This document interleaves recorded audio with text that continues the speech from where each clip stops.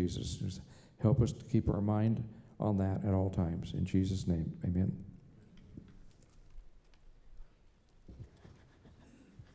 All right. Well, thank you, Marcus.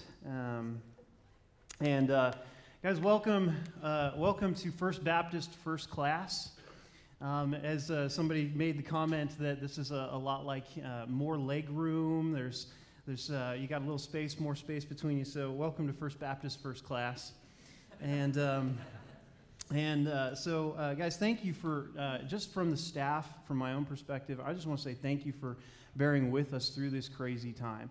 We've had to continually try to stay on our toes to game plan, and one of the things I just want to ask, and the staff want to ask from you guys, please guys continue to be diligent in checking out our website, staying informed, because things are changing so quickly. We are updating, we're changing our strategies, trying to find out what fits best, and so we need you to help us in that and to stay informed. Our website's a great place for that, and Facebook and all of the social media that we post out. Letting you know what's going on in First Baptist.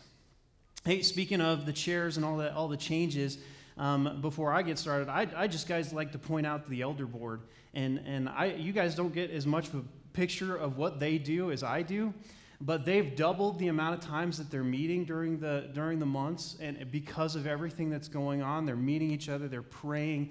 They're very intentional. And Marcus and the guys, I just want to say thank you. And guys, could you give them maybe a round of applause for how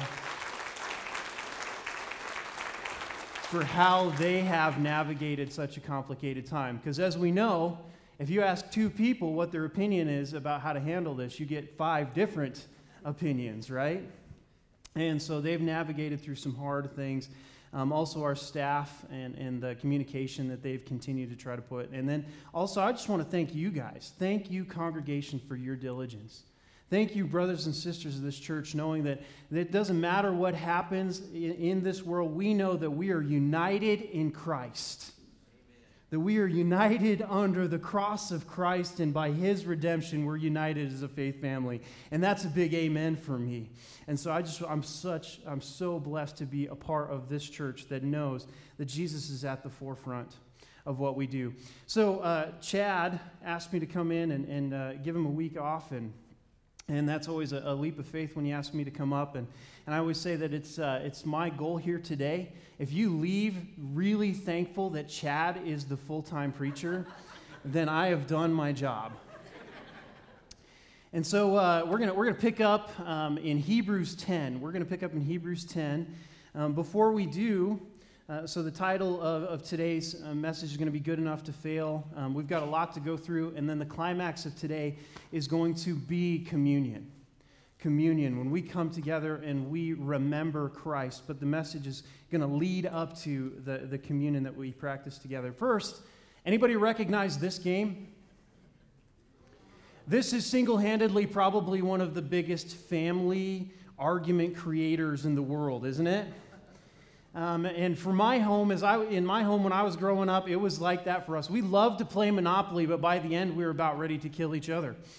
And so we'd play this game, but there was always one person that we'd play the game with, and this was my sister. And when we played the game of Monopoly, somehow she always managed to create her own rules, to add her own rules, so that she could win the game.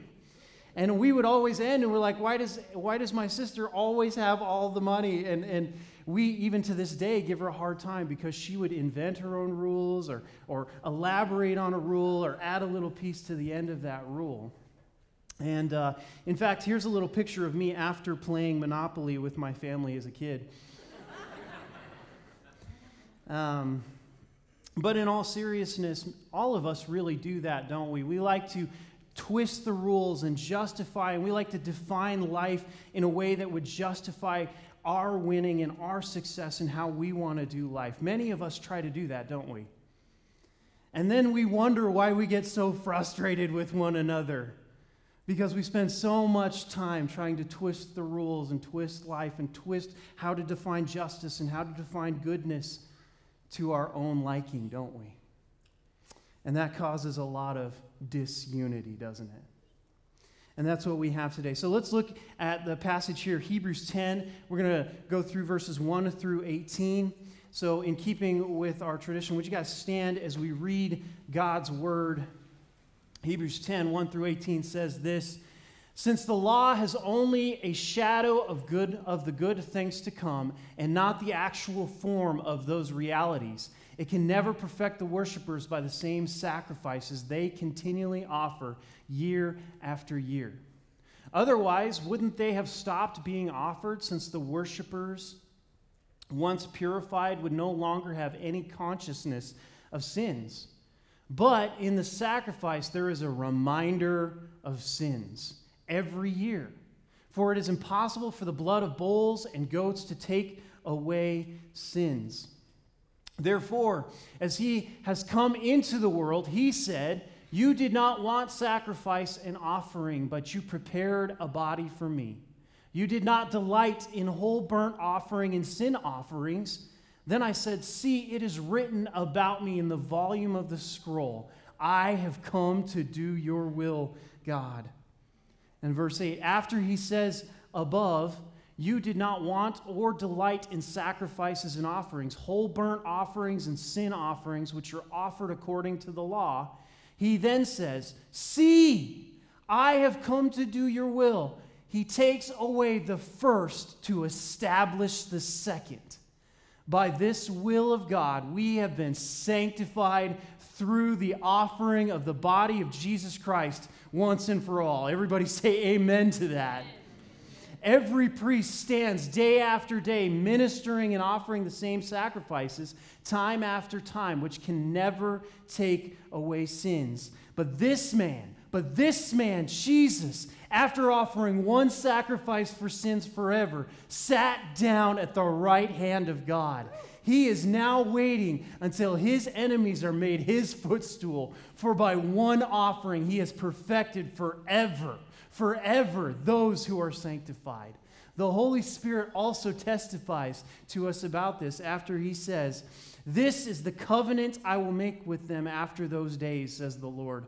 I will put my laws on their hearts and write them on their minds." He adds, "I will never again remember their sins and their lawless acts." Everybody say amen. Now, where there is forgiveness of these, there is no longer an offering for sin. Would you be seated? Lord Jesus, we just pray that as we look through this passage, that you, Holy Spirit, would do the teaching from the inside out, that you would speak to us where we're at. Would you challenge us where do we need to be challenged? Would you give us the truths that we need to have? And God, would you help us to see and adore you with everything we have and are? In Jesus' name, amen. All right. So today we want to ask, what's the reason? So what's the reason? We're going to go through the 3 reasons for the law, 3 reasons for the Old Testament. There's over 600 and some rules and laws in the Old Testament. Chad's been going through those in Hebrews, just kind of revisiting what's the purpose, what's the reason for the law. Now, I know many of you probably don't practice all of the law, or don't practice like avoiding bacon. You don't look to fulfill those laws, and we're going to kind of unpack how does that apply to us today. But we want to ask, what's the reason? Why does the Old Testament spend so much time on unpacking the Levitical laws? Why is that important to us today? Why is it important for us to understand what the reason is that God spent so much of human history and Israel history and to illustrate these laws? So what's the reason for the rules? What's the reason for the rules? I want to compare the rules or the law to what many of us would consider being a good person.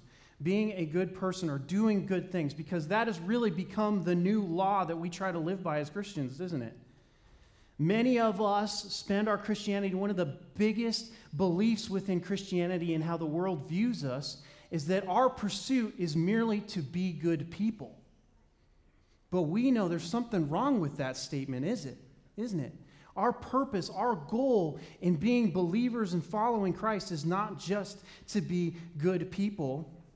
And the same, the law often was man's way, or given by God, man's way to be made right or be made a good person before God.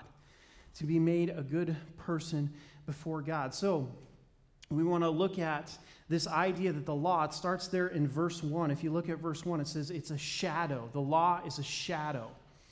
And I want to think about a shadow. It's an outline of the real thing. You can't hug a shadow. Anybody ever tried? My kids try to chase their shadows, right? You can't feel a shadow, and a shadow can't affect you. The same is true of the law. It was never the purpose of the law to save. It was never the purpose of the law to save us. The same thing is true with being good. The reason why Jesus spends so much time in the New Testament teaching us how to do life is not so that our end-all goal is not to just be good people. See, the law in today's terms of trying to be good, I think are similar in what we do. See, applications to the law and the rules today equals doing good things today. A lot of us have our own understanding of what good is, don't we? Some of us define that as you're a good person typically if you have a shirt that has buttons, if you go to college, if you get a good job, if you pay your mortgage, if you go to work consistently, if you're a good worker, then you're probably a good person. If you pay the bills on time, if you stay married or don't have sex outside of marriage, if you have the right or the left political views, depending on what I believe and you agree with me, right? Then all of us, then we would define that person as good as if they have the same views as us, right? We all have these different understandings of good, and we use those rules of goodness and apply those to other people, don't we? It's similar to the law. It's similar to the law as Israel would have seen it. These laws, these rules, it would have been made right with God or made good. So I want to ask today also, what is the point of doing good things? It's the same pursuit inherent in law keeping. Trying to be good people is the same pursuit as law keeping. See, the goal of Christianity has never been to be a good person. It has always been to be a redeemed person. The goal of Christianity, I'll say this again because I see this as one of the biggest misunderstandings of Christianity. The goal of Christianity is not to be a good person. It's to be a redeemed person through the works of Jesus Christ. This was God's plan from the start. See, the laws and the rules of the Old Testament were means to be a good person before God. Everyone failed terribly. We know this. We've all fallen short of the glory of God. Even the ones who thought they succeeded failed. And you look at Israel's history, and we see that they invented their own rules too. They added rules so that they could be successful. We get the Pharisees, the guys who were supposed to be the most excited and ready for the coming of the Messiah were the ones who rejected him. They missed it completely. They failed. They changed nothing about their status as condemned, damned, and guilty before God. Today, if your pursuit is merely to be a good person, then you've done nothing for your eternal status before God. You still remain, if your pursuit is just goodness, you still remain condemned, damned, and guilty before God. See, today, good people in doing good things are the same way. They do good things only by their own subjective understanding of good. We call this moral relativism. Everybody does what is good or what is right in their own eyes. Does that harken back to Judges when we went through Judges? Everybody, and if you've looked at any rate, if you've looked at social media, everybody has these amazing ways of justifying everything they're doing on both sides. And everybody's so quick to justify themselves. And everybody's got all of these little Bible verses, and everybody's got all of these little arguments for why they're right. Everybody's doing what is good in their own eyes. Good is most defined and enforced today by those in charge, isn't it? We call this the moral majority, the successful, the influential, the famous. Isn't it funny that we need celebrities to come and define to us what justice is, right? And that's why you see so many commercials with these celebrities that step up and be like, I'm going to tell you how to live your life because I know how. I'm a celebrity, obviously. That's not true. We why are celebrities the professionals? But you see, the majority, the successful, the influential, the famous, the moral majority, these are the people who define our culture's current understanding of good. But we as Christians, we submit to a higher power than them. We know that God is ultimately the definer of what is good, and He says about mankind's good, at best, it is filthy behind the backdrop of His perfect goodness. It is filthy behind the backdrop of His perfect goodness. So if we're here today and we have any inkling that we think we're a good person, we're not listening to the Word of God. The Word of God says that we are desperately wicked. We don't even know the depths of our wickedness. And if you're honest with yourself, you know that's true. We need redemption. We don't need more rules and laws to live by. Doing good things can never outdo our rebellious nature. This is the essence of Christianity. It's a race that we have no ability to run. It is impossible for imperfection to achieve the perfection of God. Hebrews, the author of Hebrews, over and over is trying to show us the sacrifices, they don't work. The doing good things to earn God's favor, it doesn't work to earn God's favor. He doesn't like us more because we do good things. He doesn't like us more because we're extremely American or we do it the American way. He doesn't like us more even if we help the old lady cross the street. He's not looking at us thinking, oh man, that is a really good person. It is not to get God's approval. It's like trying to clean something white with a dirty rag. Have you ever tried that? We take a dirty rag, and this is what happens at my house all the time. My kids pick up rags off the floor and try to wipe things around. What do? They just make the mess worse, don't we? Same thing. It's like many of us, if we just had one room where we just left it completely dirty, we just stopped going in that room. And we just avoided it. Many of us do that in our walk with God, and we think that our good things, if we just don't look at that room, that our good things, surely if I have our kitchen clean, then nobody will know about my basement. So let's look at then the purposes of the law, the purposes of the rules. Number one, we see is to remind us. You look at verse 3. The whole purpose of the law is to remind us of how offensive our sin is. God's law, good things, are a lens helping us see clearer the reality of sin and the weakness of our flesh. See, when I was in third grade, I was able, I think maybe it was first grade. My parents are here and they can keep me accountable to my memories, but I was in a play in first grade. I was the lead in the play, and it was Nutcracker.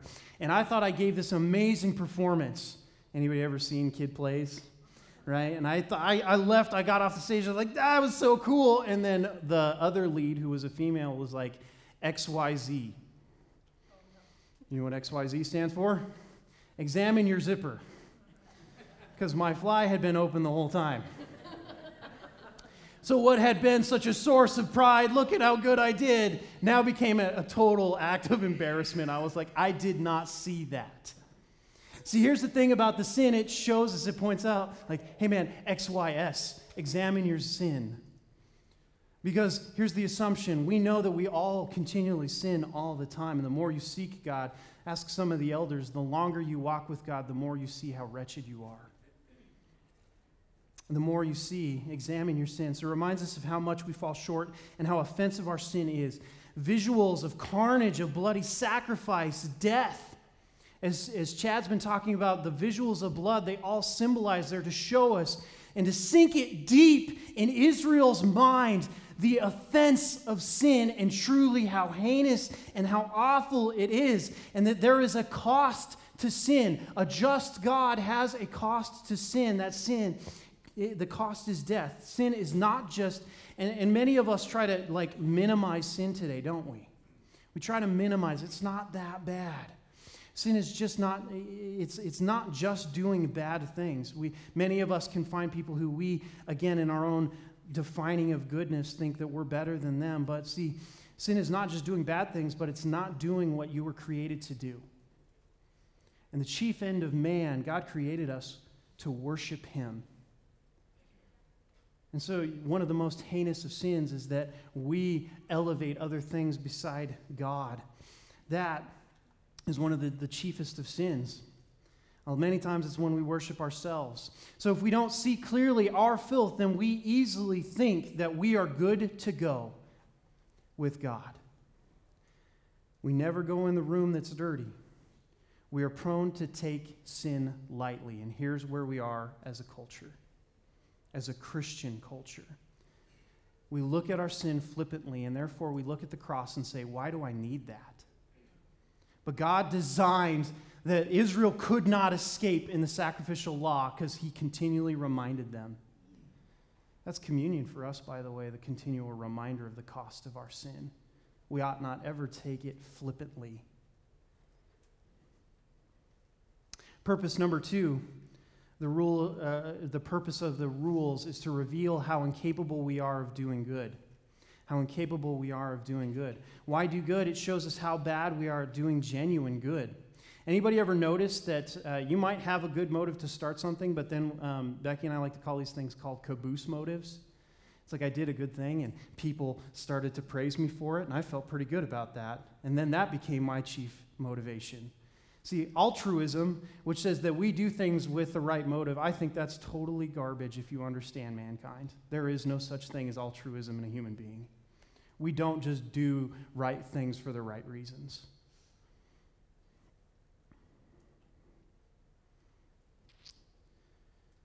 Many of us Christians, in knowing and defining our own goodness, we try to help others.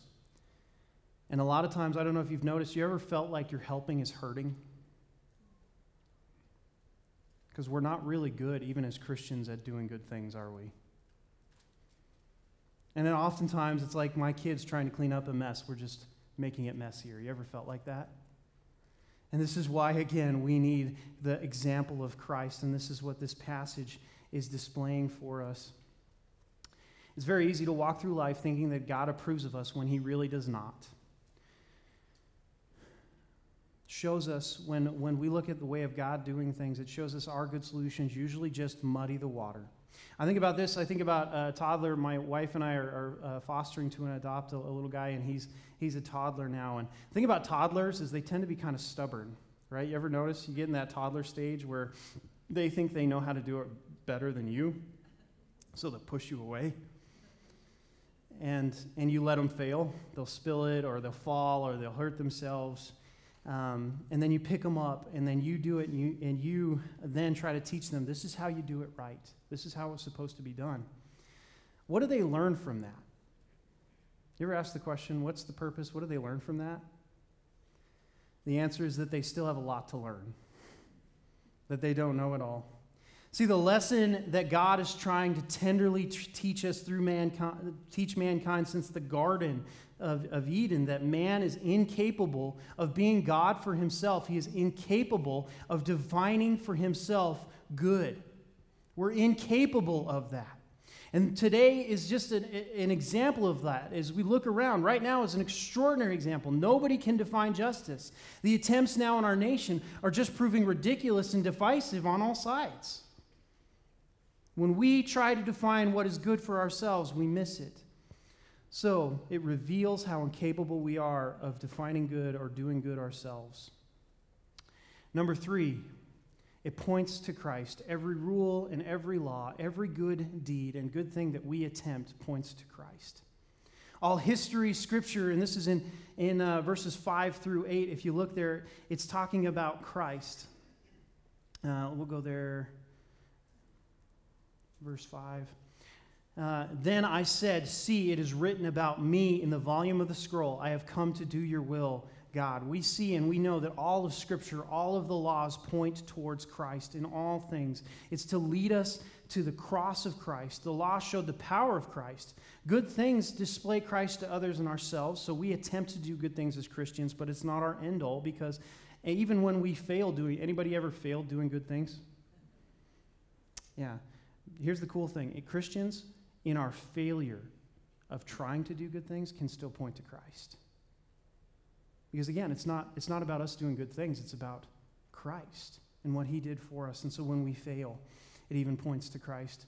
See, here's a little exercise for you. Have you ever tried to force yourself into a position where you serve like Christ?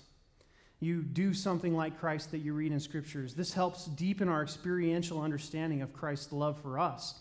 Like the commissions to serve one another, all of the one another's in Scripture, those were very challenging. How about to wash each other's feet? He said, do to others as I have done for you, right? As he said that to the disciples as he washed their feet. Any of you ever washed feet? It's a humbling thing, isn't it? It's a humbling experience to show us. So why do we do the good things of the service? It's to show us the humble nature of Christ and elevate what he did for us. We often ask for an obvious voice of God. How many of you wish that you could just have a booming voice of God talk to us? You ever just wish that he would just speak up in your prayer life? We had this... God has been giving that repeatedly using Scripture, law, history to point to Christ as the answer to salvation. My daughter, Evie, we've been trying to teach her a little bit about nonverbal communication, and Becky's been working with her. My daughter really likes to verbally communicate, and so sometimes she gets a little overwhelming, and she'll run up to somebody and say, "Will you be my friend?" And sometimes other kids are like, "That's a little overwhelming," right? And she took that really hard as one girl didn't answer her, and we were trying to and then later on she got a hug, and we were talking about nonverbal communication, and Becky was like, "Yeah, see, when you get a hug, that's a nonverbal communication that they do want to be your friend. They do want to be your friend." Then later on that day, we saw a rainbow, and it was like it clicked in Evie's mind, and she looked up at Becky, and she said, "Look, Mommy, God's using nonverbal communication to tell us that he loves us." Nonverbal communication. See, all of the laws are nonverbal communications that God is trying to communicate. It's my Son, Jesus Christ, and I do love you. You can't do this. Let me do it for you. His nonverbal communication. See, the will of God, verses 9 through 10, the will of God is clearly to lead us to Christ. Christ is the only acceptable means to be perfected. It means we will never be God to ourselves, but because our relationship with him, he offers us grace and brings us along into his perfection. We don't become a perfect. You ever met a perfect Christian? You ever attended a perfect church? Stop going because you're ruining it. Right? The perfect church is ruined when people show up, right? There is no perfection. God is the only perfect, and he brings us along into his perfection. And it says there, then in verse 10, right? Everyone, always, for all. This eliminates the race issue, the economic status, the interests, the genres, the ages that divide us. It was Christ and Christ alone, once and always for all. That is the grace of Jesus Christ. See, Mark 12:33, and to love him with all your heart, with all your understanding, and with all your strength. Let me bring here. With all your strength, and to love your neighbor as yourself is far more important than all the burnt offerings and sacrifices. So here he's saying it's a shift, it's a fundamental change in how Christians view pursuing Christ and how we view pursuing God. It's no longer about checking off the boxes of trying to be a good person. With this understanding of the law and what it taught Israel, today our pursuit as Christians changes from earning God's love to responding to it in adoration. Say that with me. Adoration. Adoration. That we do the things that we do because we adore God. So then the passage finishes starting in verse 11 with 5 helpful facts for genuine Jesus pursuit. So how do we overcome trying to pursue this idea that we're good people and begin to pursue the idea of being a redeemed person? How do we do that? Starts in verse 11. And he talks about the exercise and futility that the priests continue day in and day out offering sacrifices, but it did nothing. See, we need to get it into our skull that trying to be good for the sake of being a good person is an exercise in futility. Day in and day out, you can try, but it does nothing for your eternity. It doesn't affect your status before God. You can try to do good things for the purpose of being a good person or receiving praise, but it does nothing for your relationship with God. Because He did it, we can't. So that's starting in verse 12. See, He was the victor. Know that you have been made righteous by Christ and not by yourself. You don't choose to be made righteous, but man, God brings you alongside and shows you and pours out His righteousness and gives it to you by faith in Jesus on the cross. See, there's this word sanctification is an act of forgetfulness. I want you to hone in on this for a second. Sanctification is an act of forgetfulness, that you forget yourself because you're so enthralled and adored with Christ. And so, in being so enthralled with Christ, you become so captivated by Christ that you forget your sin and you do everything in your power to do the things that Jesus did. I think this is the heart behind that old saying, what would Jesus do? Right? We've kind of cheapened it, but people who are so in love and enthralled with Christ, we look at Him and we want to be like Him because He's our idol. He's our celebrity. He's the one that we adore. He does it. We cannot. See, He sits in triumph, and all of His enemies will be made His footstool. Those who try to define good for themselves are included in the category of those who are the enemies that will be shown. Those will be shown that their definition of goodness is not what God's definition of goodness was.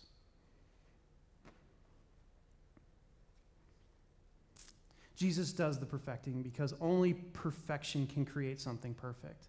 And as we look at that term sanctified, it comes up twice in verse 14 and verse 10. Sanctified, being conformed to be more like Christ. Say sanctified. Sanctified. Means being conformed to be more like Christ. You could just say, be like Christ. You notice it's sanctified in some translations in the past tense, but there the word really means it's happened and it's still happening. There's so much of this in the Bible, right? You are sanctified, but you're still being sanctified. And so it's both past, it's done, but it's continuing to happen. It's this principle of there, but still on the way, this principle in Scripture. We become like the things that we look at. I want that to sink in. We become like the things that we look at. And so sanctification is looking at the triumph of Christ and being transformed by it. God's definition of good starts to become our own. See, when we begin to look at Christ, and we begin to look at Him and He becomes our pursuit. See, it's no longer based on our experiences or how we were raised. Anybody of your definitions of good have been solely based on the lessons you learned from your parents? See, it becomes no longer based on our experience. It becomes based on Christ. It becomes no longer based on our own creativity. It becomes based on Christ. It's no longer about our desires or our opinions. Our opinions don't matter. Our desires don't matter. Christ is the one who defines good. And so when we look at Him, we begin to let go of our desires, let go of our opinions to seek His will. Our need to justify ourselves is no longer a part of the discussion of how we define good. Having the mind of Christ is often marked, and if you spend any length of time around godly men, and I've seen our elders do this more than one occasion, where they'll say, having the mind of Christ is often marked by assuming that you are wrong and denying yourself for the way of Christ. And I see our elders do this. This is walking in maturity. If you can say, I assume that I'm wrong, I'm going to seek Christ on this. I'm going to assume that I'm wrong, and I got to find what Christ's way, because I assume that my flesh is at bias here. Man, Christians, we got to slow down and stop speaking so much and start seeking Christ. And make sure that the words and the emphases that we are placing are Christ's emphases. Why is this important, and why am I extremely passionate about it? Because this is one of the key problems that I see in our youth today. Whether intentional or unintentional, our youth think that being a Christian means that you just need to try harder to be a good person. And as I share the gospel with our youth today, that's usually the biggest hurdle that I face, our youth in this city, they need to hear the grace of God. They don't need us to police their behavior. They need us to remind them that we couldn't behave. We needed redemption. And that's what changes us. Our youth need that message louder and louder and louder, that it is God's grace by which we are saved. Because they're not getting it. And they're missing salvation. And they're living lives thinking that they're Christians, but they think it's because they're pursuing the idea of a good life. And that is a tragedy. So sanctified, sanctifying, and we're transformed from the inside out. Verse 15 to 16. We are changed from the inside out. And here's where God says he's going to write the law in our hearts. The law in our hearts. This is the idea of being convicted, that God is guiding us. He's our coach into trying to do better. If you don't have a deep conviction to pursue Christ, it typically means one of two things. If you don't have this, then there are two possibilities. You either don't have the Holy Spirit, or you have gotten really good at ignoring him. And so if you don't have this deep pressing to pursue Christ, to be more like him, you either don't have the Holy Spirit, or you're getting really good at ignoring him. Verse 17 through 18 then finishes with one of the greatest parts or joyous parts of our Christianity, and that's this, that we are freed to worship, that we are freed to worship. It's no longer pursuit of God through rule following. It harkens back to Jeremiah. It's a repetition of Jeremiah 31, 33 through 34, which talks about knowing God. And Chad unpacked this a little bit and has been, but when we know God intimately, we know that he's no longer a distant taskmaster, but instead he becomes the Father whom we revere, whom we love, and we can't wait to be like. We each have direct connection, and again, when we know God, when we become Christians, when we place our faith in Jesus, we have direct connection now through Jesus by the Holy Spirit to the Father. The by through to principle. See, God works. Law keeping and sacrifice is no longer our focus, or good works. Law keeping and sacrifice is no longer our focus. That's not why we do what we do. Pleasing the Father whom we adore is. See, relationship is a much more powerful motivator than legislation and rules and regulation every time. God knows this about us. Parents, you know this. You can lay down rules, but if you don't have relationship with your kids, those rules aren't going to go very far, are they? But when you, out of love and out of relationship, guide your kids, that transforms them. See, that's how God deals with us. I want to finish with this picture. Today's Becky's birthday, and Becky's my wife, and I was just thinking about this example as I end. See, the shift or the change. Can you imagine if I were to show up and I rang the doorbell on Becky's birthday, and I had these flowers, and I just kind of threw them at her, and I said, "Hey, I heard you were supposed to get flowers for your spouse. Here you go." How many of you be like, "Dude, you are a moron"? Right? That's not how we do it. But, man, say I reverse the situation and I come up and I ring that doorbell and say, "Honey, I love you so much. I researched your favorite flower," which, by the way, is even hard to say. It's a ranunculus. It's a ranunculus. "I researched your favorite flower and I couldn't wait to bring it to you." It's a get-to kind of thing instead of a have-to kind of thing. This is living as a redeemed follower instead of just being a good person. It's the difference between a get-to kind of thing and a have-to kind of thing. As Christians, we get to. We get to. We get to. It's no longer about being a good person, but it's about being a redeemed person. So what? Make sure that your pursuit is motivated by a love and an adoration of Christ alone, and not by rule keeping or being an impressive or good person.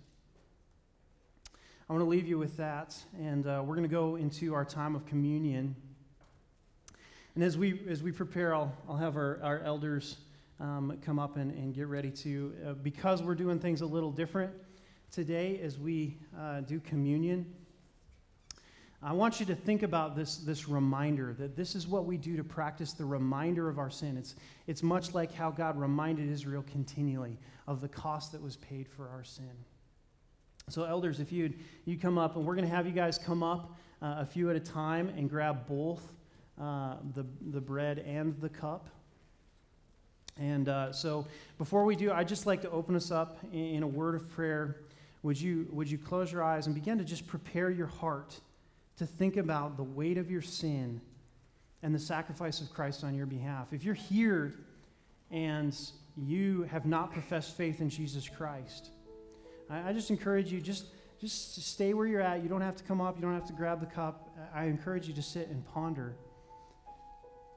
how on earth you could have relationship with a perfect God. It sounds impossible. But it was that very thing that Jesus did for us. He brought us into relationship with a perfect God. See, it's Jesus alone. So if you're here and you're trying to earn God's favor and do enough good and get enough straight A's or pay your mortgage or be as consistent enough, you're going to fail. What it actually requires is a bent knee before Christ. So I want to ask, if you're here and you don't know Jesus, would you bend your knee and say that you need Jesus? Christian, maybe you're here and you need to bend the knee because you've been ignoring the Holy Spirit and you've been so caught up in the conversations of today that you forgot that He's your source of truth. Would you bend your knee today as you take communion? Would you pray with me? Lord Jesus, we come before you, God, and we need you. Not casually, not flippantly. We are in desperate need for you, Jesus, to be our Lord and our Savior. We cannot fix ourselves. We need you, Jesus. And it's with that heart, God, now that we go into our communion time, would you allow us to ponder for a time you. In Jesus' name, amen. Now we just ask, as you feel led, would you come up and grab both cups as we take communion together? Might be a little awkward. It's okay. I know it's different, but come on up. Grab your cup.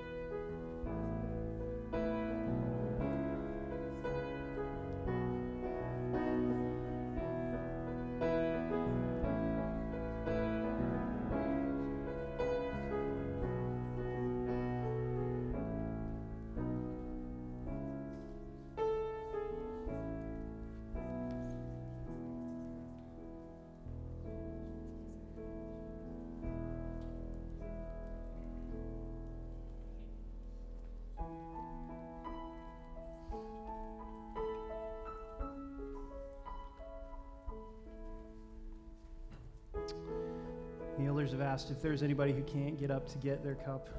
The elders would like to bring it to you. So if you could, just raise your hand and the elders would like. If you couldn't get up to get your cup, we want to bring it to you.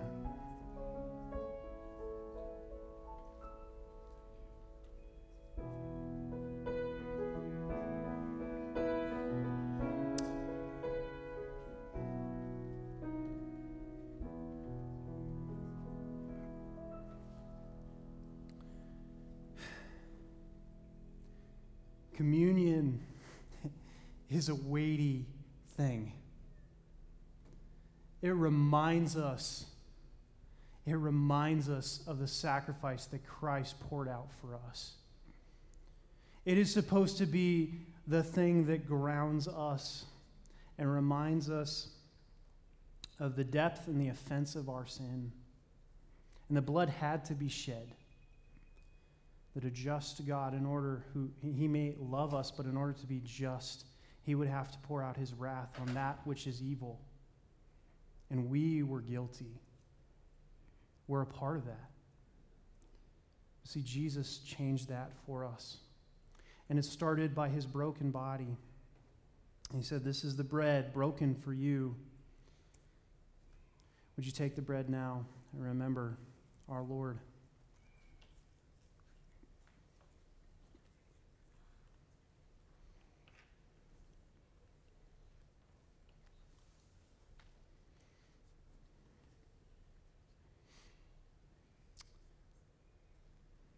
And as we think about the cup and we think about the blood represented life.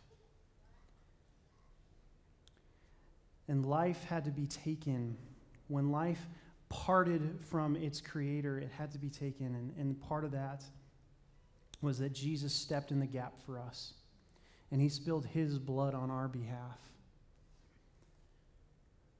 Would you now take your cup? And it was by his blood that was shed for us, means the forgiveness of sins. There was no other way. We thank you, Jesus. Would you take it now?